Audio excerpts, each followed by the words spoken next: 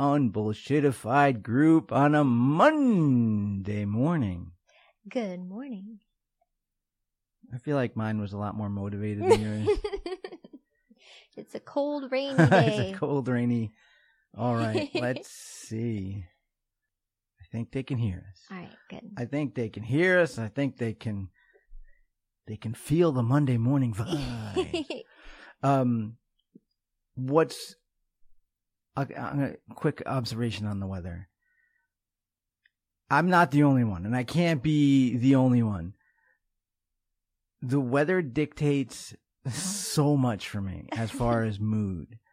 I used to fight it. I used to think that, I thought I was always smarter in the sense that I was outrunning the moodiness that the impact the weather has. So I've really spent 20 years chasing summer in the sense of, let me book this. I would say yes to events that would, I'm really fortunate that so many places want me to speak. So I would say yes to the ones that were in the warm weather. I knew they would bring me to warm because I'm happy. Listen, we all win when I feel great. Yeah. And so true. In the sense of you want me to give a killer performance, make it near the sun.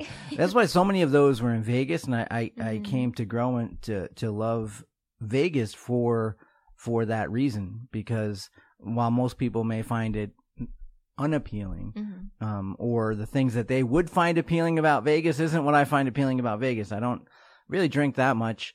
I don't like Vegas drink, and I don't gamble.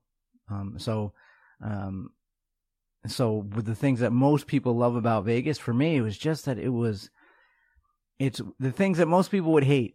It's hot out. And even the breeze feels like the world's biggest hairdryer is blowing on you. So it's only just hot breeze. And so most people would find that appalling. And I am in all my glory walking down the Vegas Strip, just enjoying the hot. Give me the hot.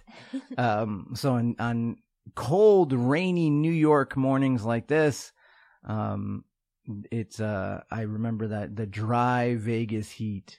You say it's a dry heat. Well, an oven is also a dry heat. But I happen to enjoy it. So yeah, it's interesting how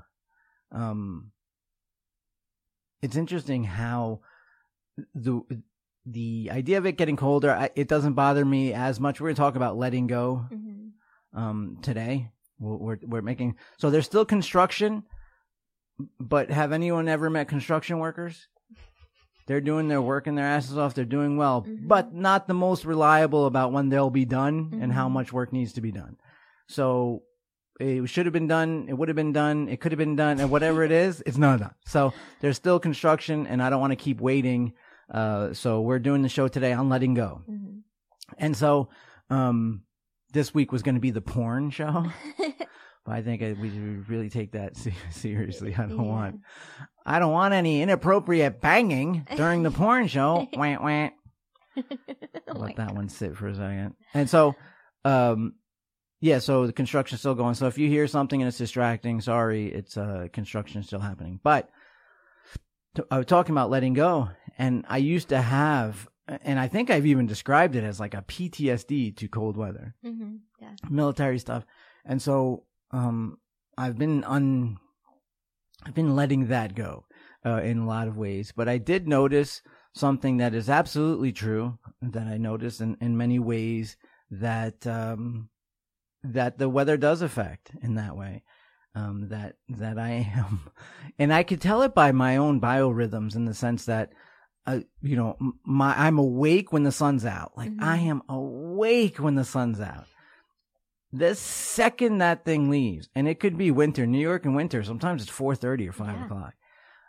There's a drastic, I'm like the original solar powered things that holds no charge.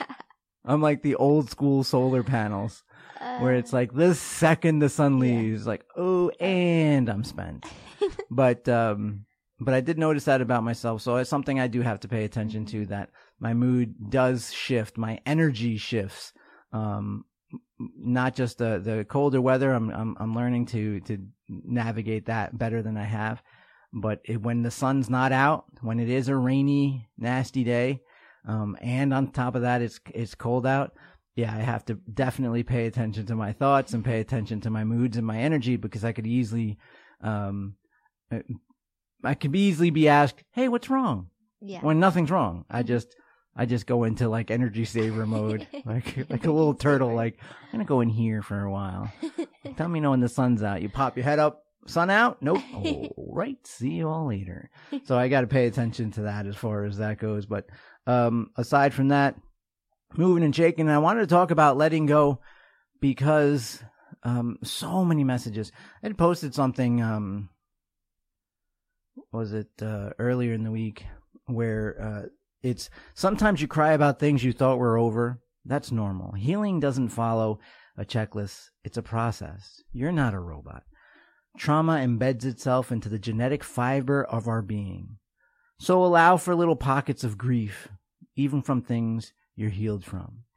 So something that was an insightful thing I wrote a while ago, and I didn't realize how many people it would hit so hard. And I got so many DMs. So thank you to all of you who sent a DM about it, because your DMs trumped the porn show that was going to happen today. Not that we were going to have a porn show today. We're going to have a show talking about porn today and addiction. No, we were not.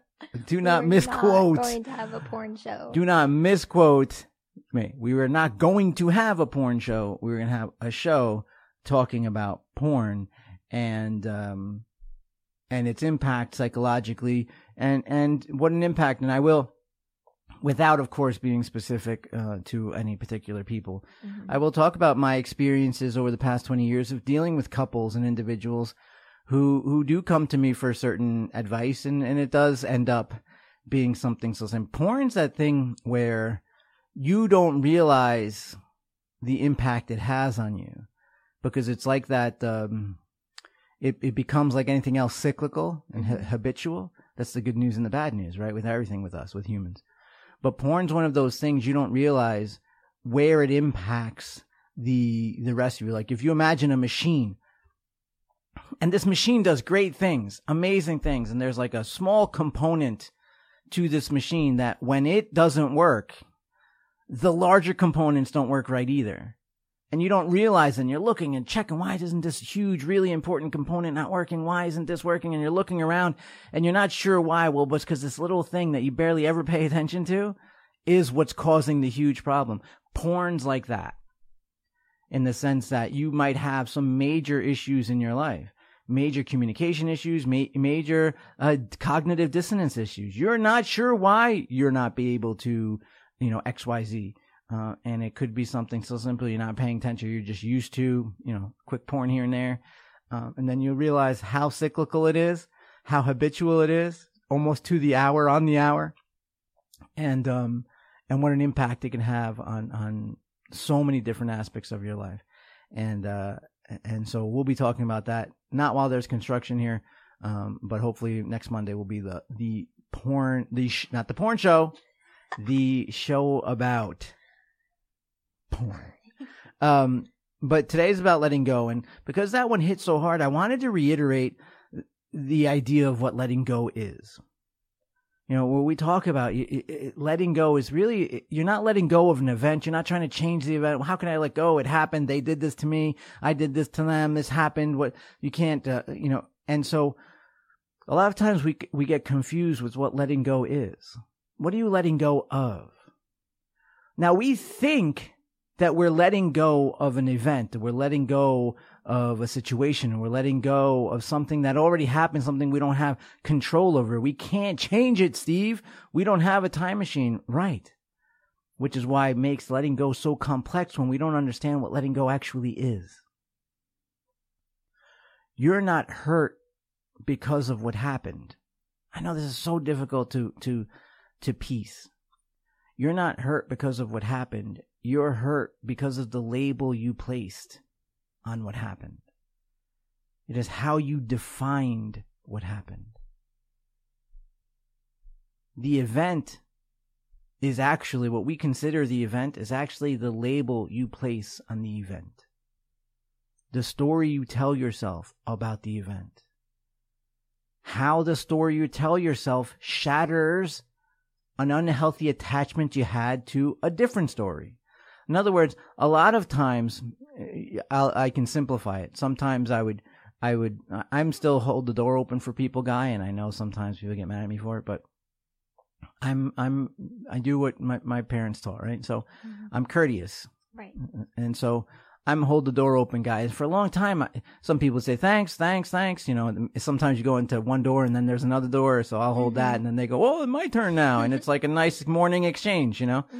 And then some people would just walk by as if I'm supposed to hold it for them or not be grateful at all. And, you know, gratitude's a thing for me. People who are ungrateful are probably, when I talk about there's nothing more rare nor more beautiful than someone being unapologetically themselves.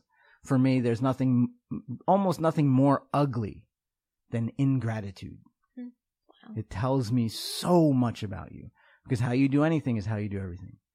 So ingratitude to me is for the rare times I use the word ugly, and in the rare situations in which I would say the word ugly, it would have to do with a lack of appreciation and gratitude. That to me is a reflection of internal ugliness. And so I would hold that the door, and it would be like, why don't people say thank you? And it would like annoy me. And I realized it's not, you know, following my own advice. It's not that letting go for that would be not that they don't say thank you. That's not what hurts me. What hurts me is that I think they should say thank you and they don't say thank you. I have an unhealthy attachment to the idea that they should say thank you. And then when they don't, it shatters that unhealthy attachment, and I'm hurt that they didn't follow the behavior I was attached to them having. I create a fairy tale and it doesn't happen, and I get hurt by something that no one said. They're under no... And then at that point, I was able to be like, wait, why am I opening the door for them? Because it's nice and I want to be nice. And if maybe people are going through stuff, maybe it's so simple that it's helpful. Maybe they're carrying something, it's helpful. Maybe they're having such a shitty day, week, month, year that someone holding the door open for them is the nicest thing that happens to them. Who knows? I don't know why, but I want to do it because I want to do it because it's nice. And then I would have to tell myself, well, then just do it then. Without an attachment to how they're going to respond to it, just be nice. And so that was super helpful and liberating to me. And now that's easy in that sense. But it's actually the same mechanism that helps with every single thing. Letting go isn't that it hurts. It's that we think they shouldn't have done it or it shouldn't have happened that hurts. Letting go isn't about forgetting it or pretending it didn't happen. It's diving in and rolling around in it.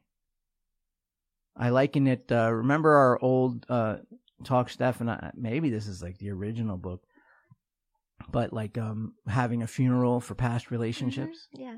You know, and that would come about of a technique for letting go. And it sounds huge, but really it's a great mechanism for letting go. Now, I liken it to a funeral because most of us have been to a funeral. And what happens at funerals? It's about, you have like an hour, so a person's entire life, and you have like about an hour or so where people just say nice things, and the edges kind of get smoothed out, and you say some nice things, and you keep the good from this person's life, right? Mm-hmm. You keep the good from their life, and you let the bad be buried with them. And I've been to enough funerals where I think, and even with my own mom's funeral, it was the same thing. It was the same thing that we're able to remember everything good and any edge that I had and anything that was annoying or any way that we would find a way to be annoyed. And some of the not so fantastic aspects, we allow that to be buried. Right. And you keep the good, you keep the wisdom, you keep the funny, because there's so much of it. And you take some other things, you take some other stuff. You see, using my mom as an example, you see how I'll turn some of that into wisdom. Yeah. That at the time wasn't wisdom, I promise you. But you find a way to not change the event, because you have no way to change the event. But you find a way to smooth the edges. And when you're done smoothing the edges, you can find some wisdom. You could find something good to take out of those situations. And you will find that you had let go of the old story. Because you're not holding on to an event. We're powerless there. You're holding on to the label we place on that event. So when you look at things, and remember last week we were talking about the egocentric paradigm in consciousness, right? How 100% of your life, it happens in your head. Well, if 100% of your life happens in your head, that means the label you're placing, or what I call your agreement with reality, really does define your life. Which means the event isn't what it is. It's like Shakespeare said, nothing is good or bad, but thinking makes it so. In other words, I'm sitting on a chair. The chair is just a chair. For someone who's been standing all night, let's say they've been standing all night, I show them this chair, they'll be like, oh my God, that's amazing. Thank you so much. It's incredible. Someone who's been sitting all night, I show them this chair, they're like, get that thing away from me. My butt's killing me already. The chair is neither good or bad, but two different perspectives, two different stories can look at the same thing, have completely opposite labels to place on it, and both be correct. I love that. That's powerful. That gives me infinite power. Instead of the way we tend to look at letting go and looking at events where I have no power, recognizing that I am the one, nothing comes labeled, that I am the one who labels it. That gives me infinite power over my life. Again, a thing that is simple, but just not easy. But at least I have hope. At least I have the opportunity to look at an event and say. And I do notice that as I get longevity, if I get time through the event, I do realize that things that were crushing to me, that at the time I could say, oh, how could I possibly look at anything positive from this event? As time does me the favor of putting it into perspective, sometimes you're too close, it's too huge. But as you move away, the time lets you see the entirety of the event, and you say, oh my God, the most painful thing to me at that time was actually the exact and only thing I needed to be in this healthy spot I'm in now. Let me be grateful. Let me be grateful that I was redirected instead of rejected. And again, that's all perspective. So letting go isn't about pretending it didn't happen or just shrugging it off and pretending you're not hurt. Pretending you're not hurt isn't healing. It's just pretending you're not hurt. That's why anytime anyone mentions it, you freak out. Look at some of the posts. Now it's just our little intimate group here, right?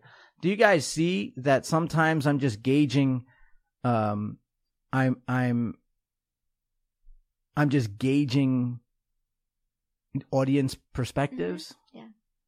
And so if you notice, some people will talk about healing, but you mentioned one specific thing and they freak out, and you could tell by that it's a visceral response. It's a visceral response because it's long-winded and there's spelling errors and there's grammar errors where this person commenting would normally be grammatically correct and precise with their language. Boom, visceral response. That means they're pretending to be healed from something they're not healed from. Put out a meme last time where it was the girl in the woods or something with binoculars. And it said something like, when you say, I'm totally over him, the response to that was tremendous. And you would see the response between healed and unhealed. Yeah. You see the response between people who laugh at themselves and say, you know, that's, oh my God, I'm so glad I'm not in that. I was totally in that for a while, and everyone understands it. And then you'd see other ones that are like, You don't judge, or sometimes I just want to see because I want to. All right. Okay. You're pretending not to be healed. You're pretending to be not to be hurt, but that's not healed. If that funny thing hits you hard emotionally, you have to go roll around in that so you can free yourself from that prison. And you're not in a prison of an event or even a person. You're in a prison of your own perspective and your own labels that you place on things. So what in your life, just our little group here, what in your life can you change the label of? People ask me all the time about things in my past or people even, and I can't tell you how disinterested I am. Simply because when you do roll through that and say, oh, well, let me adjust here, let me take back my power. If you haven't noticed, I'm a very let's take back our power kind of guy. Because, and I know that's not usually the flow of things. When you go into ironically called the personal empowerment section of a bookstore or the self-help section of a bookstore, ironically, it's very rarely about personal empowerment or self-help.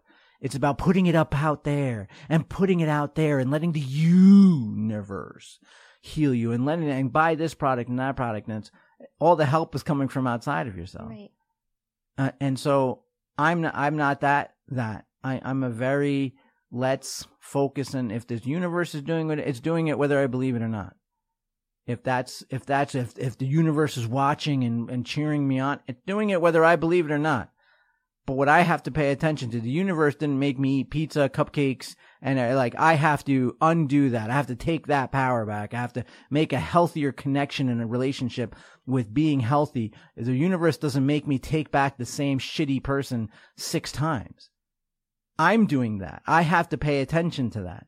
If the universe had my back, they would have made them float somewhere else or make me float somewhere else. But they keep calling, they keep texting, they keep taking. I have to pay attention to that. And so I'm a very, let's take our power back. When people say, how do you get this much done? How do you do this? I take my power back. And so we need to focus on that. We need to focus on where am I responsible for my own healing? Where can I let go? How can I let go if I don't have a time machine? I didn't ask them to cheat. I didn't do anything to make them cheat. I didn't XYZ. I didn't go here. I didn't wish so-and-so died. I didn't do any of that. How can I let something go that I don't have control over? That's a great question. And that's the question that stumps most of humanity, which is why therapists and self-help sections will always exist. But the unpopular truth is that we don't control anything that happens. None. Zero. Whether it's raining or not, you don't control it. Whether a person dies or not, you don't control it. How good food tastes that is bad for you, how good people smell who are bad for you. You know, these are the visceral things. You don't control that. Wanting, and have you ever sat to yourself and said, how can I love this person? They're so horrible to me. Go ahead, you control it. You don't. You don't. It would be amazing if we did.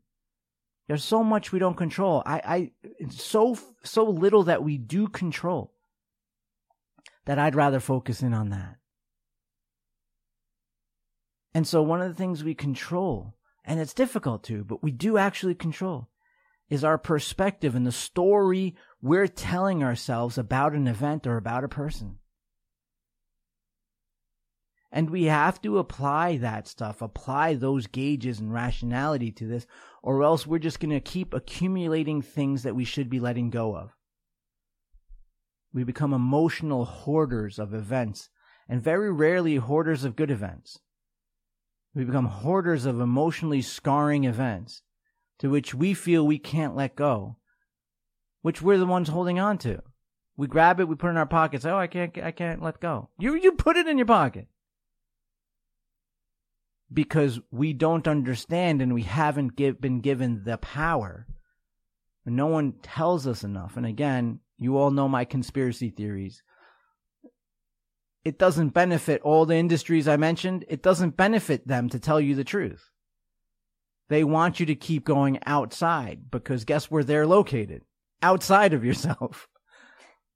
So if they tell you the truth that the power's in you and then explain to you why the power's in you, because what they do is they do some mind trickery, some mind, as I like to call, mind fuckery, where they'll say, the power is within you. It's been within you all along. And when you just pray, you meditate, and you put the universe, your vision board, the universe responds. So they tell you the power is within you, and they tell you to do something that then the power from outside, they trick you. And I always tell you that they make you strong enough to order their products, but weak enough to continue to think you need them. Mm-hmm. The power lies in your ability to label things. That's where it is. That's the only place it is. How do we know this? Because we have endless evidence of it. And go into a senior citizen center, go into a mental health hospital where their egocentric paradigm has been destroyed. Remember I told you, Steve is a story I'm telling myself. Mm-hmm. Stephanie is a story you're telling yourself. For some reason, I wake up Steve every day. You wake up Stephanie every day. You out there, you wake up Julie. You wake up Tom. That's a story we tell. They call it the persistence of self. They're not sure why it happens, but it's a story we tell ourselves. And everything we experience goes and is added to the Steve story, the Tom story, the Susie story, the Sarah story, the Stephanie story. These are all added. Unless there's some brain degradation, you start forgetting or missing pieces of that story. And we see this time and time again. Some of us have painfully experienced it. Some of it have read about it and seen it. We all know a story of someone who has received some sort of brain trauma, damage, or disease. Some sort of dementia, Alzheimer's, or head injury in which they forget the people who are closest to them. You know what else they don't have? Stress. Why aren't they ever worried? Because the label maker broke. Yeah. There's nothing to worry about. Someone's like, hey, I'm catching my train in an hour. Go to them next week and they've been catching a train in an hour for the last 3 years. Yeah. Well, they're not stressed. Oh, I'm catching a train in an hour. Family comes by. Family's known you forever. They're like, hi, how you doing? Yeah, I'm catching my train in an hour. Nice to meet you. Yeah. Because that story, the label maker. So we've seen we have millions of examples where the labeling changes everything. I did when I was researching and studying and writing about this. I was fascinated by addiction. I've been very fascinated because I think we're walking bags of chemical addictions. And some of letting go, I'll get to the addiction aspect of it. But where people were physically addicted to outside chemicals, like someone will smoking for 50 years, and they get Alzheimer's or they get dementia and forget that they're a smoker. So Monday, they've been a smoker for 50 years. Mm-hmm. Tuesday, they're kind of moody and doesn't feel right, but they forget that they're smokers and stop smoking. What? Wow. Yeah. So there are thousands and thousands of that specific example, which is crazy because it empowers me to say, wait a second, your agreement with reality does define your life. It really does. It defines your life. So what's my agreement with reality? And this is where this gets. This is where this gets a little deeper because you do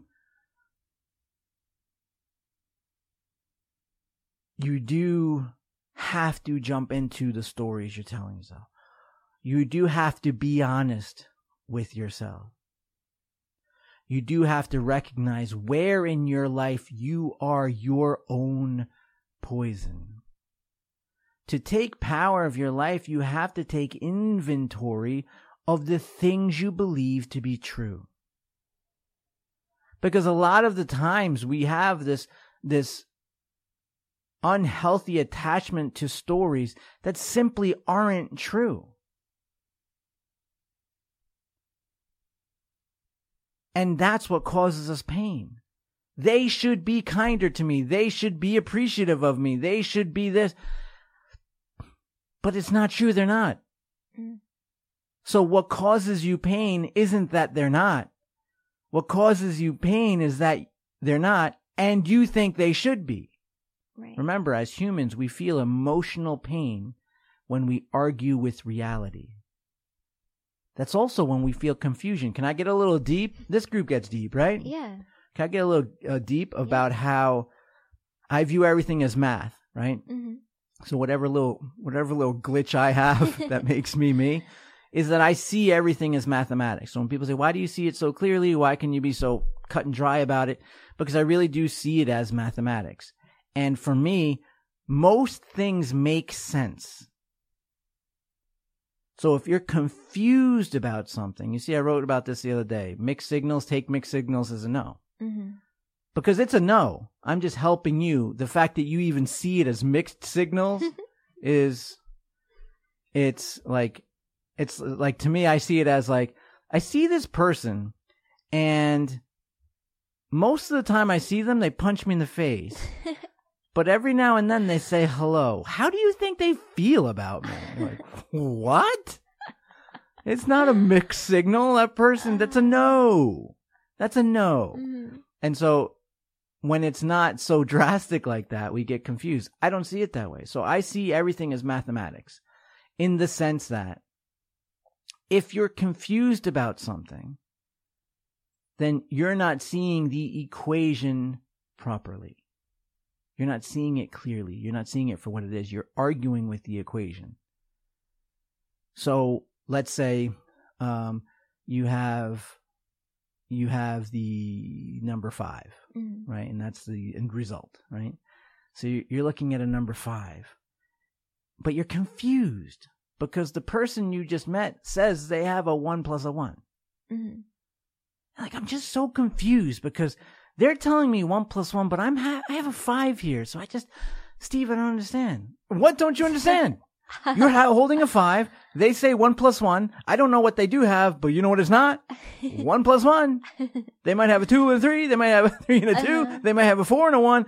I don't know what they have, but I know what they don't have is 1 plus 1 because you're holding 5. Yeah. There's no doubt. You're holding 5. So why are you asking me if it's a 1 plus 1? It's not. You're arguing because you want it to be a 1 plus 1. They're telling you with all of their heart that it's a 1 plus 1. But you're holding a 5. Mm-hmm. So it cannot be that. And that's the way I look at things. And it's tough for people to understand, but that's the way I look at things. So mixed signals are a no. If I have any question about it, it's a no. And that saves me so much drama and heartache. And every single time that I haven't followed that, you all have benefited from because it's ripped my fucking heart out of my chest. You've benefited from it when I didn't follow those equations because I bled all over paper that have now become countless books and quotes. Behavior is math. And within that, for us, where it comes to letting go, is we have to get to know the equation. Why does this hurt me? Why do I feel this way? What can I take out of this? If at the very least, what can I learn about my own behavior, my own likes and dislikes, my own boundaries? How can I prevent this? Because what ends up happening when we don't do this stuff is that we end up bleeding on people who didn't cut us. Mm-hmm. Or out of the game completely. It breaks my heart sometimes to me. I meet some awesome people. I used to meet some awesome people. Yeah. Now in the past 7 months, I haven't met anybody. I know nobody for the past 7 months. But I used to meet amazing people on a daily basis. it would break my heart sometimes, men and women. I'd meet some awesome people and they're like, I don't date. I don't do anything anymore. Everyone's just horrible. Everyone's just like, what? And it's like some tragic relationship story that many, many people have that happened like 10 years ago. Mm-hmm. But it happened like when you were 30 and now you're 40. Or it happened when you were 40 and now you're 50. And it's like, wait, what? Yeah, when you're 50, now you're 60. And it's like, wait, you threw away that decade because that person was an asshole? Jeez. Meanwhile, they've had 10 relationships since. They have a new family, and you're just like, it hurts so much. No, I get it. I get it, but you have to dive into that hurt and have your funeral for that event. Have your funeral for that relationship. For those of you who don't know, I have a blog that we're redoing that's coming. It's going to be coming alive again soon. But in that blog, you look up funeral for past relationships. And that's exactly what I talk about. Let's have a funeral. Don't run from it. Don't hide from it. Don't be embarrassed of it. Don't be devastated by it. Allow yourself to jump in and roll around in all that yucky goodness. Roll around in all those horrific feelings. Cry, throw your shit on the floor. Do whatever you gotta do. Go in the fetal position for a little bit. Whatever you gotta do to roll around in all that. But come out of it sorting something new. Telling a new story. Had it not been for this, I would be free to XYZ. I learned this about myself. I thought it would be the end of me, and maybe I suffered a little extra for a decade, but today I wake up and I'm here. Not every person is that person. Not every person is that version of me. I'll never let shit like that happen again. Give me the opportunity to take the good. What did I like? Sometimes we don't like to talk about that about those people. What did I like? Well, I did like conversation. I did like this I liked sense of humor. I liked wildness. I like whatever it is. You can not everyone's 100% bad. If you're saying they're 100% bad, you're not even close to healed. Mm-hmm. If you're going 100% anyway, that they were 100% bad and you're 100% good, you're not, you need to do this immediately. Turn this show off and start doing it now. But when you're able to see, and you know what, I shouldn't have allowed this, and I shouldn't be this way, and maybe I'm also this way. I bring this up. I have to, I know where I would drive someone crazy. I know where I do drive someone crazy. I do know that. I know there are certain behavioral aspects of myself that I have to give like a warning. This is an aspect that could drive. You know how I like to have those. This episode creates strobing effect that could have a negative effect on some sort of I have to give that when I meet people. Like, hey, my personality has this effect. And if you're, warning, if you're this type of person, I will drive you crazy. And so that comes with healing. That comes with what can I change? What am I never changing because it's me? Mm-hmm. And once you understand that, you can go into that unbullshitafied, unapologetic kind of area where say no. And if that isn't good for someone, well, that's not good for me. Thank you. Let's learn that now instead of learning it down the road when we knew it to begin with, because it's going to be good for someone. Like sometimes you're both great people for someone else. But you can't know that until you accept and get away from that 100% wrong and 100% right mindset. You can't do that. So for me, allow yourself to go in there and have a funeral for past relationships. Have a funeral for past events. Take what's good out of it. Take the good. Remember the good. Sometimes that hurts too, but remember the good and get more of that in your life. It's always good to have good things and more of it in your life. Remember the bad, roll around in the bad, and make sure that you understand the avenues that got you there. And if you can't, I can't possibly understand their behavior. Fine. Then understand where you allowed it and where you can create roadblocks to not allow it to happen again. It's only when we do that we can allow for healing. And yes, like the quote from the other day, there'll still be pockets of grief. There's still songs. Mm-hmm. Don't songs make you reminisce about things that are long dead in your life? But a song will make you reminisce about something. And that's okay. that's all right. It's not that you didn't experience it. It's that you have a healthier relationship with it. It's kind of like in the beginning where, another quote we have in here somewhere, where sometimes you can remember someone nostalgically. Mm-hmm. And then you kind of miss it. Yeah. And then you talk to them or see them and you're like, nah. That's healing. That's healing. And so you can, and that happens with me with food. I know I liken a lot of things to food, but there's so many similarities. There's sometimes I'm like, oh, this looks great. Oh, I love this stuff. Oh, I'll just have one. Then you eat it and you're like, oh, I forgot how horrible this made me feel. Like, why? Learn. Why? Because we're primates that are just figuring this out. We're primates that are just figuring this out. Keep in mind, we're only a generation removed from people who invented lights, like a light bulb.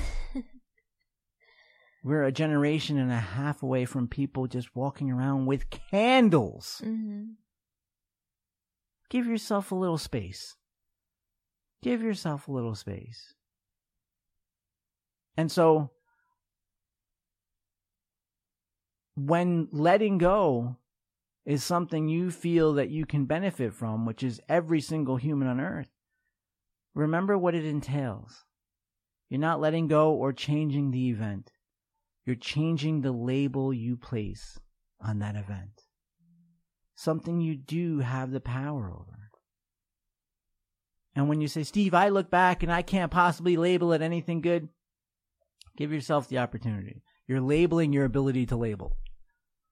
Give yourself the opportunity. Maybe this version of you can do that. Maybe when you tried it before it was still too painful. Maybe this little wiser, little older, a little more badass version of you, who, if for anything, is sick of dealing with it. Yeah. You ever have that like one drawer or one closet or one room in your house where you just put at the I'll sort that later section, drawer, closet, or room. I'll get to it later section. Then you know that it turns into like your own like Monica closet. Yep. For those of you who watch Friends, remember Monica's closet? Yep. So it turns into like a Monica closet, but sometimes it's a room, sometimes it's a drawer. We call it a junk drawer. Yeah. And sometimes, and then it's just growing in there, and you start knowing it's there. Suddenly you start recognizing it's there, right? Sometimes the idea of sorting it all out is so, you want to sort it all out, but you're not sure where you're going to place it, where you're going to label it, how you're going to position it in your life. So you just avoid it. And what happens when you avoid it? It shrinks? No, it grows. We do that emotionally. And then eventually, what I'm talking about letting go and refining, eventually is you go to it just because you're sick of it being there. And now I'm coming with a different attitude. I'm not sorting shit. I'm going there with a trash bag. There's a trash bag in a big one, like a lawn and leaf one, like a big one. And dun dun dun dun dun, gone. Dun dun dun dun dun, gone. And I'm going with a different attitude, not because I don't need to deal. I want this out of here. I want no thought of mine in the cluster of stuff that little things that I'm accumulating that are turning big. Remember that quote. It's not the mountain that is the trouble. It's the pebble in your shoe. That's the problem. Well, those little pebbles in your shoe become huge and they become distracting. And you become like Monica and Friends. Don't open that closet. It becomes something that's altering your behavior with the people around you. At some point, those past events, if you're not out there meeting new people and enjoying yourself, or you can't even see you ever see people who can't see a love story like, oh yeah, sure, that's the way it worked, right? What? It's a movie. Yeah. These are actors. And so when we engage in this for your own self, or however many I've told you all how I see life, right? Have I shared with you the really bubbly, sunshiny way I look at life? People had asked me, and the first time I said this, I felt this for a long time, but the first time I said it publicly, I was actually at an event with a psychic. psychic friend of mine, asked me to come speak at their event. Some of the nicest people I ever meet. I had a great time. So nice. I was me at the event. So nice. And I love that whole community. And I was asked about that, like life and death, and don't you want to know, and wouldn't you want to this? Because you know how I look at those things.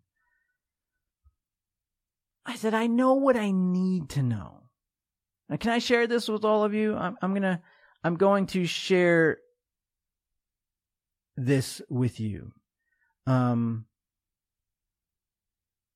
going to share this with you. It's a little deep and it's a little dark, but I mean it with all of my heart of why it kicks my ass into the person that you see. And it's part of that behaviors math thing where I know it's true. What I'm about to tell you is 100% true. And that's why it fires up my ass. It's why it keeps me motivated. It's why this version of me doesn't take shit. If I don't feel great talking to you, I don't talk to you. If I don't feel great doing something, I don't do it.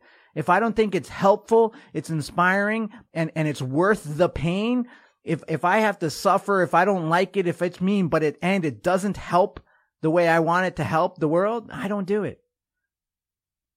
Why don't I throw away my days? Why, if I'm with somebody who I love, why I'm not staring at my phone? If I'm not engaged in something that doesn't refine, improve, enhance me, the people I love around me, and the world in general, I don't survive it. And I'll tell you why I feel this way and am this way at 45 years old.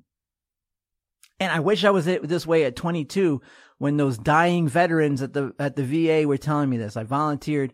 Another thing, if you want to look in our blog at stevemaraboli.net, thing about hang out with people who are dying. Mm-hmm. When I got out of the military, I volunteered at the VA. And at that time, it was a lot of dying World War II guys, some dying Vietnam veterans, the younger ones. And so many of them were telling me about life and why are you even here, dude? Why are you here with us? You're 22. Go have a good time. Go take a pretty girl to a dance. I would get like advice like that. And I was too young and dumb, and I not dumb in the sense of not intelligent, but dumb in the sense of not experienced. I didn't see a big picture. I couldn't have. I was still 3 years away from being allowed to rent a car, but had already served my country as a military policeman with a machine gun attached to me. Like, so you're in this weird sense, but I wish I had listened then. You want to learn how to live. You hang out with people who are dying. Now, I don't think I'm dying, but I do follow a philosophy that really, really helps me cut out the bullshit, helps me get to that UnBullshitafied sense.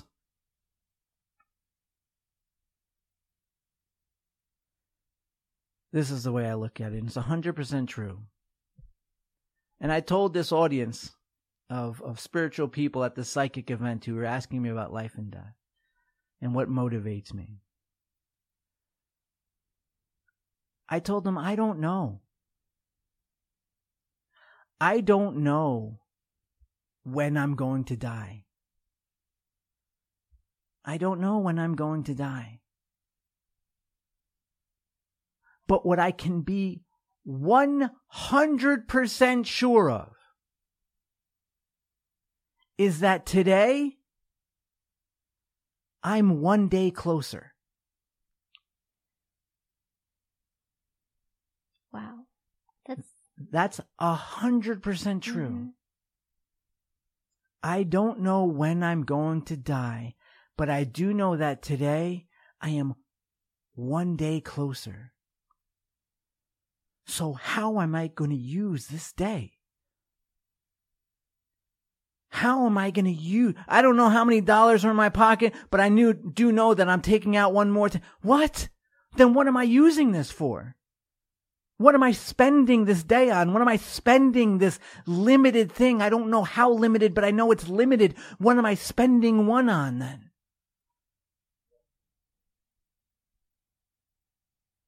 Once I saw that and felt that at my core and followed all of my crazy little gauges, that I know it's 100% true. You cannot argue that point with me. It is true for me, and it is true for every single human on earth. You want to know a rarity? A rarity is finding something that is true for every single human on earth. And that is one of them. So what are you going to do with this day? What are you going to do with it? And why are you going to let them shit on you? And why are you going to let them badmouth you? And why are you going to let that past event grow? Why are you growing into this junk drawer, junk room, junk house?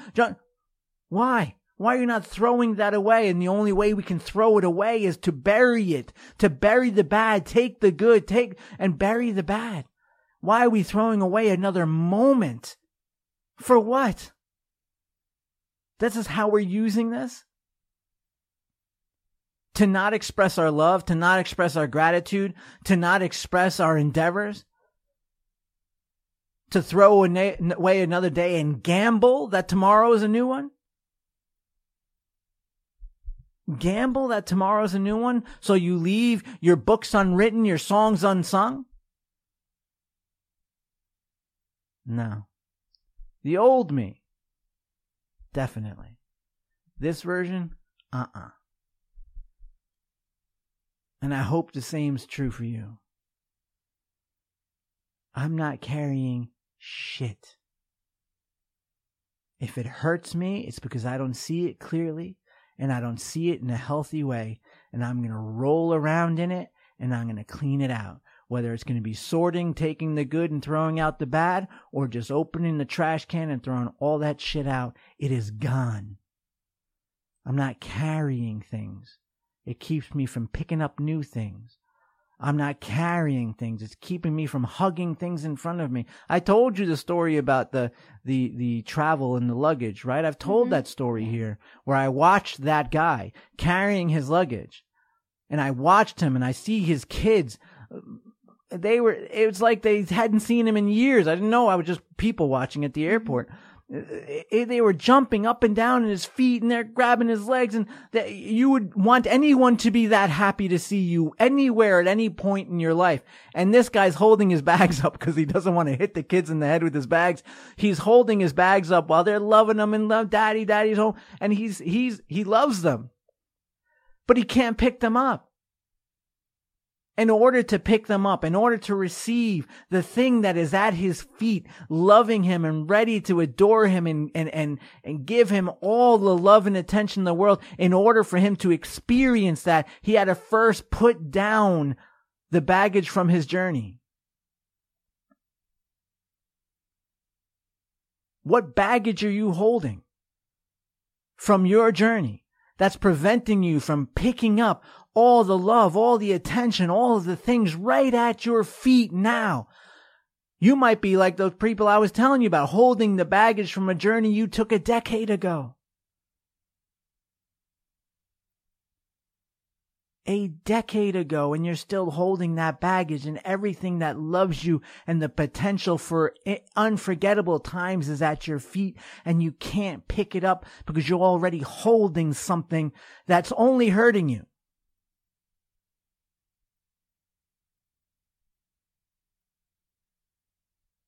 You take one day in a lifetime, 1 week in a lifetime, and you let it define the entire lifetime?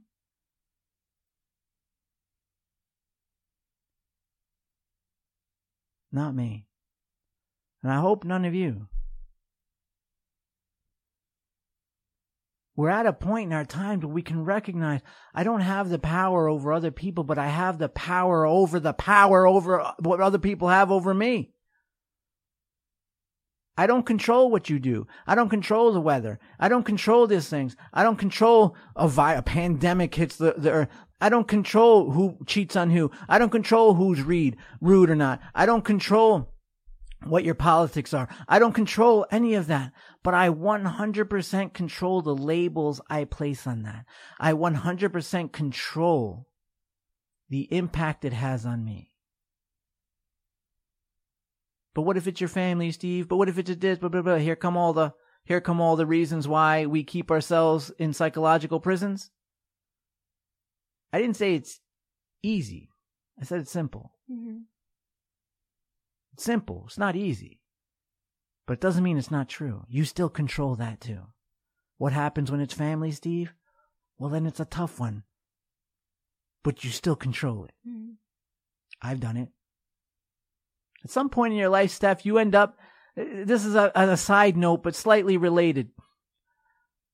At some point in your life, you end up surrounded. You know, when you love yourself and you select and nurture an environment conducive to your growth and in which you're conducive to their growth, you end up with a family that you're not related to. Mm-hmm. So yeah, the related to family, sometimes that is a tough one. Oftentimes that's a tough one. But not as tough as laying there on your deathbed wishing you had done that shit 30 years ago. Mm-hmm. I met plenty of those too. Jeez. So in letting go,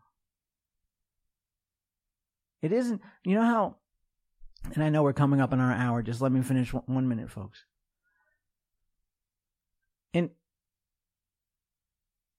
In letting go, there's a certain human dynamic. Remember last episode, I really kind of gave the ins and outs of influence and mind fuckery? Mm-hmm. There's another thing that we know too, and believe me, I'm doing a whole show on that. That's going to piss off everybody who's in that industry. There's another aspect to that we know, that there's 8 billion people in the world, and they're all doing one of two things. They're either running to something or running from something. So you can fish that out of them pretty easily. How come you're dieting? I'm just sick of being fat. They're running from it. Mm-hmm. How come you're dieting? I just want to be healthier. They're running to something. Mm-hmm. It's really that simple. People are either running from or running to. That's why you'll see that in commercials. They try to scare the shit out of people running from, and they try to inspire the people running to. They'll put it in the same commercial. And you'll talk to a person, hey, what'd you like about that commercial? You know, I didn't realize that heart disease was this and this. Mm-hmm. Oh, you're a running from person. You know, it was just really cool to see that person pick up their kid and run. Oh, you're a running to person. And so that's another way they mind fuck you that you don't realize. Yeah. Because those are two types of people. And so when we talk about letting go, we have to embrace those two aspects. Because letting go keeps you from running from, but the other aspect of letting go, the other aspect of releasing yourself from those luggage burdens of your travels, the thing of clearing out those Monica closets in our emotional and psychological lives, is that it is in order to embrace the new. You have to let go. In order to have that new you, this is the new me. Why doesn't that shit ever work? Because you never psychologically buried and had a funeral for the old you. So you could say new me all you want, but you didn't do anything to the old you. And so letting go and having that emotional, psychological, metaphorical funeral for past events, for past relationships, for past versions of yourself, that is necessary to have a rebirth. To have a new day, a new you, go kick today's ass, all those things that I write, unask the couch, all of those things cannot happen until you let go and bury the shit that's weighing you down. Letting go is about starting fresh. You cannot start fresh unless you let go. And the only way to let go is to dive into that shit and relabel it. And sometimes the label is so simple. I don't know why they did it. I don't think I'll ever decipher why they did it. Maybe they did it because who gives a shit? They did it. What are you, the asshole whisperer? Are you the narcissist whisperer? No. Are you the sociopath whisperer? Is that the next show? And coming up next on TLC, the sociopath whisperer. That's not a show. It's never going to be a show. And if it is a show, you're not it. You're not it. So who gives a shit? They did it because they're an asshole. I don't know. That sounds like a their problem, not my problem. It sounds like a whoever's with them now problem, not my problem. My problem is, why am I still letting that they do this shit bother me? Mm-hmm. And so you have to recognize that and say, wait a second, let me have a funeral for this. Let me roll around in it one last time.